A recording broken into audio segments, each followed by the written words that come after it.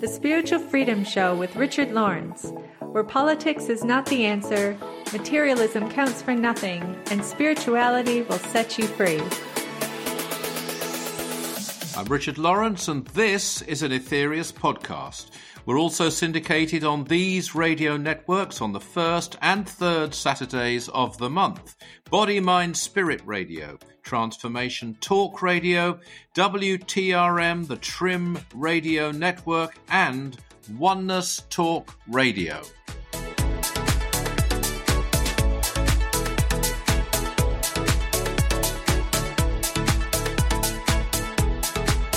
Welcome to the Spiritual Freedom Show, and it's really good to be back with you all. And today we've got a really elevated treat coming up. We're going to have Noemi Bates back on the show again. She's a devoted member of the Aetherius Society and has been for more than 20 years. She's an invaluable staff member. She works full-time at our European headquarters, plays many different roles here in London since 2001. So today, she's going to be talking about an extract from the 9th Freedom Solar Existence.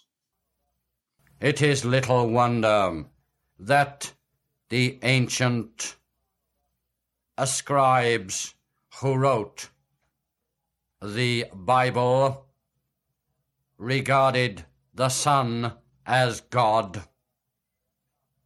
It is little wonder that even in more ancient times than this, they worship this as a god,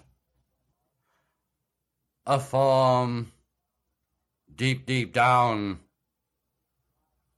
beneath the slime of man's ignorance. There was a burning, a spark of the divine, which burned with the selfsame flame as burneth this mighty globe. All the energy that a terrestrial man uses comes from the many acting as the one. Think twice, O man, before you use this energy wrongly. And know that if you attempt to use this energy wrongly, indeed you are committing a base crime. A very interesting extract from the 9th Freedom, Solar Existence. The Karmic Lord, Mars Sector 6, states it quite plainly, that we are responsible for the way we use the energy made available to us by the mighty Sun.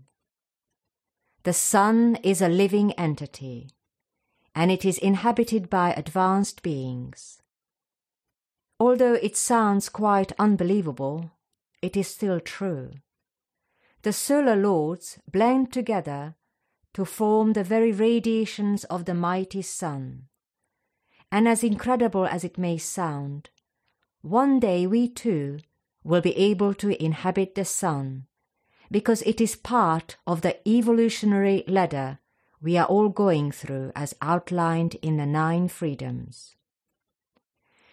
I think you'll agree that most people enjoy a hot summer's day, when we can relish in our outdoor pursuits, but how often do we think or even thank the sun for its life-giving energy? I consider myself to be a sun worshipper in more than one sense. I truly enjoy sunbathing, and who doesn't? But I also realize that we are completely dependent on its energies, for without it, none of us could survive. In fact, we are told that we are solidified sunlight. Everything we see around us even our body is made up of 10 pranas, coming from the mighty sun. Our dependence on the sun was brought home to me quite forcibly when I experienced a sun eclipse some years ago. It was a glorious sunny day. I was standing outside, feeling quite excited, waiting for the moment to arrive. It only lasted a minute or so when the moon obscured the earth's view of the sun. Everything went dark and cold. A slight breeze in the air also made the whole atmosphere quite eerie. The birds started singing in panicked confusion, and the dogs were barking, I suppose out of fear. In that moment, I literally froze and thought to myself, "Oh my God, we have no chance whatsoever of survival without the sun." The whole experience was so tangible, I will never forget it. And it's a good reminder for me too, to appreciate what we are given in life. So when Mars Sector 6 says in the 9th freedom, "It is little wonder that the scribes who wrote the Bible regarded the sun as God. They were right. It shines always 24 hours a day, radiating forth its energy. But we should also be mindful of the fact that this energy is freely given to us, allowing every living being on this planet to go through varied and vital experiences so that they can advance. We have a duty to use this precious energy wisely. To quote Mars Sector 6 once again, "Know that if you attempt to use this energy wrongly, you are committing a base crime." The 9 freedoms wisely outlines the ways in which we can use this energy, and there are many. But service to others, without a doubt, should be at the top of our list. Beautiful thoughts there expressed by Noemi. Thank you very much, Noemi. What do you think yourself about that, Darren? Yeah, I think sometimes, we need to be shaken to realize some of these truths which are so important to us and to our, to our own evolution, to our own enlightenment.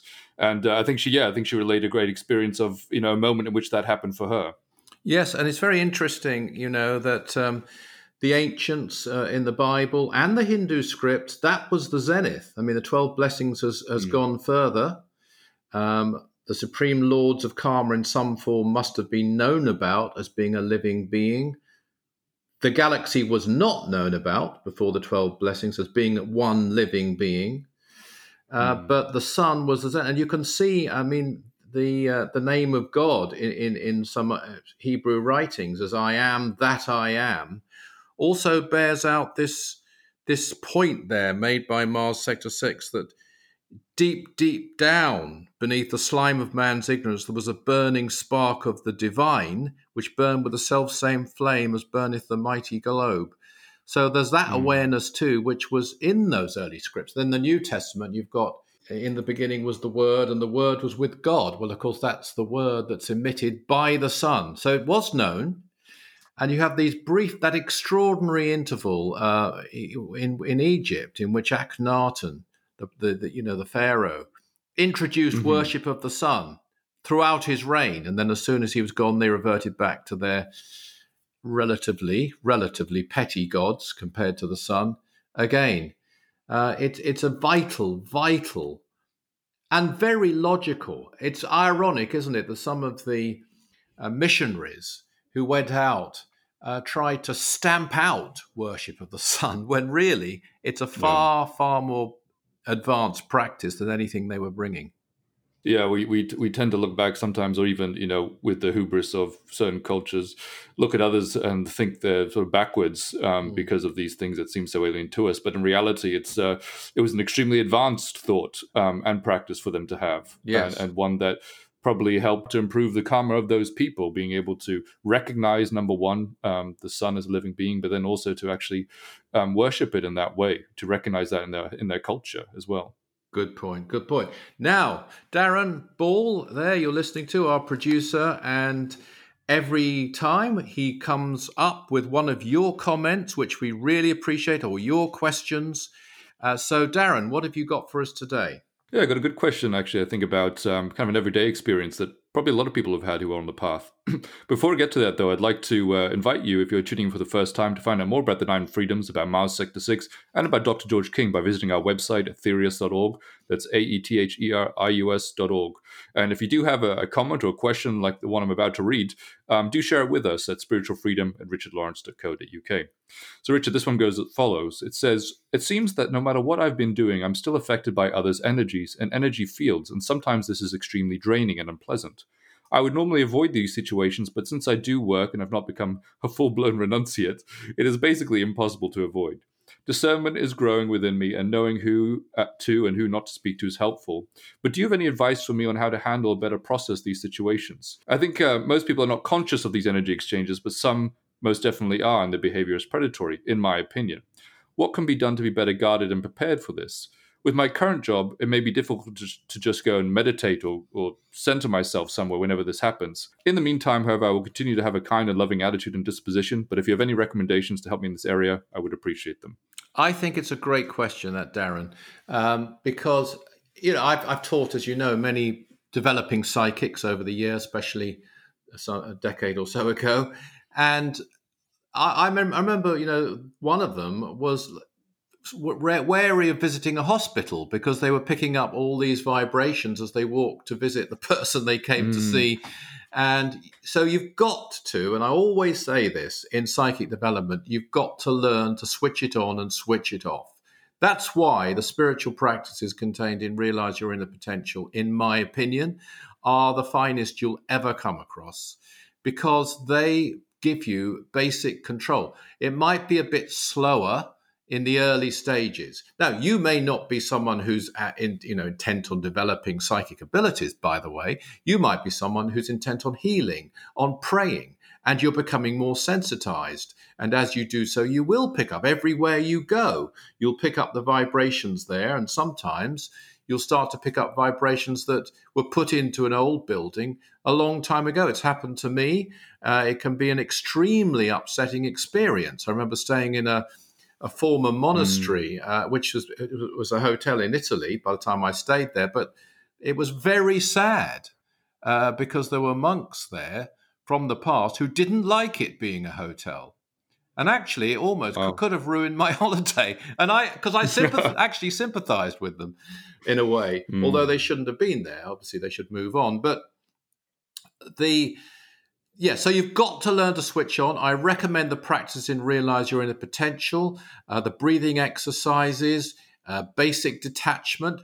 Don't desensitize yourself, though. Don't give up because of this. But just one little thing, though, well, it's not a little thing, one very big thing you can do is a practice called the Violet Flame Practice. You'll find this. That will help to transmute those energies. There are many other things you can do, but basically, it's vital to learn in all forms of development to be able to switch on and off, especially now, because these are the days, as the Master Aetherius said, of service amid the clatter. It's no longer, this is why they went off to the Himalayas and the remote forests and got away from the vibrations of humanity to develop themselves. But that's not on now. We have to be here among people, and we have to do it among people. So it's a yogic approach. It's control, self-control, and focusing on what it is that you are doing at a particular time, and really deciding mentally, I am not here to, at this point, to pick up vibrations. I'll pick them up when I choose to pick them up. It's not easy. It's something you can learn to do, but it's extremely advantageous. So I think that was a very good question. I obviously could talk at more length about it, but it's something you'll find the answers to in that book, Realize Your Inner Potential, which brings us to the end. And one transmuting protective practice, by the way, the greatest practice we can do, as Noemi said there in her extract, is to serve others. That of itself will bring a certain protection and a certain control, because service is the jewel in the rock of attainment.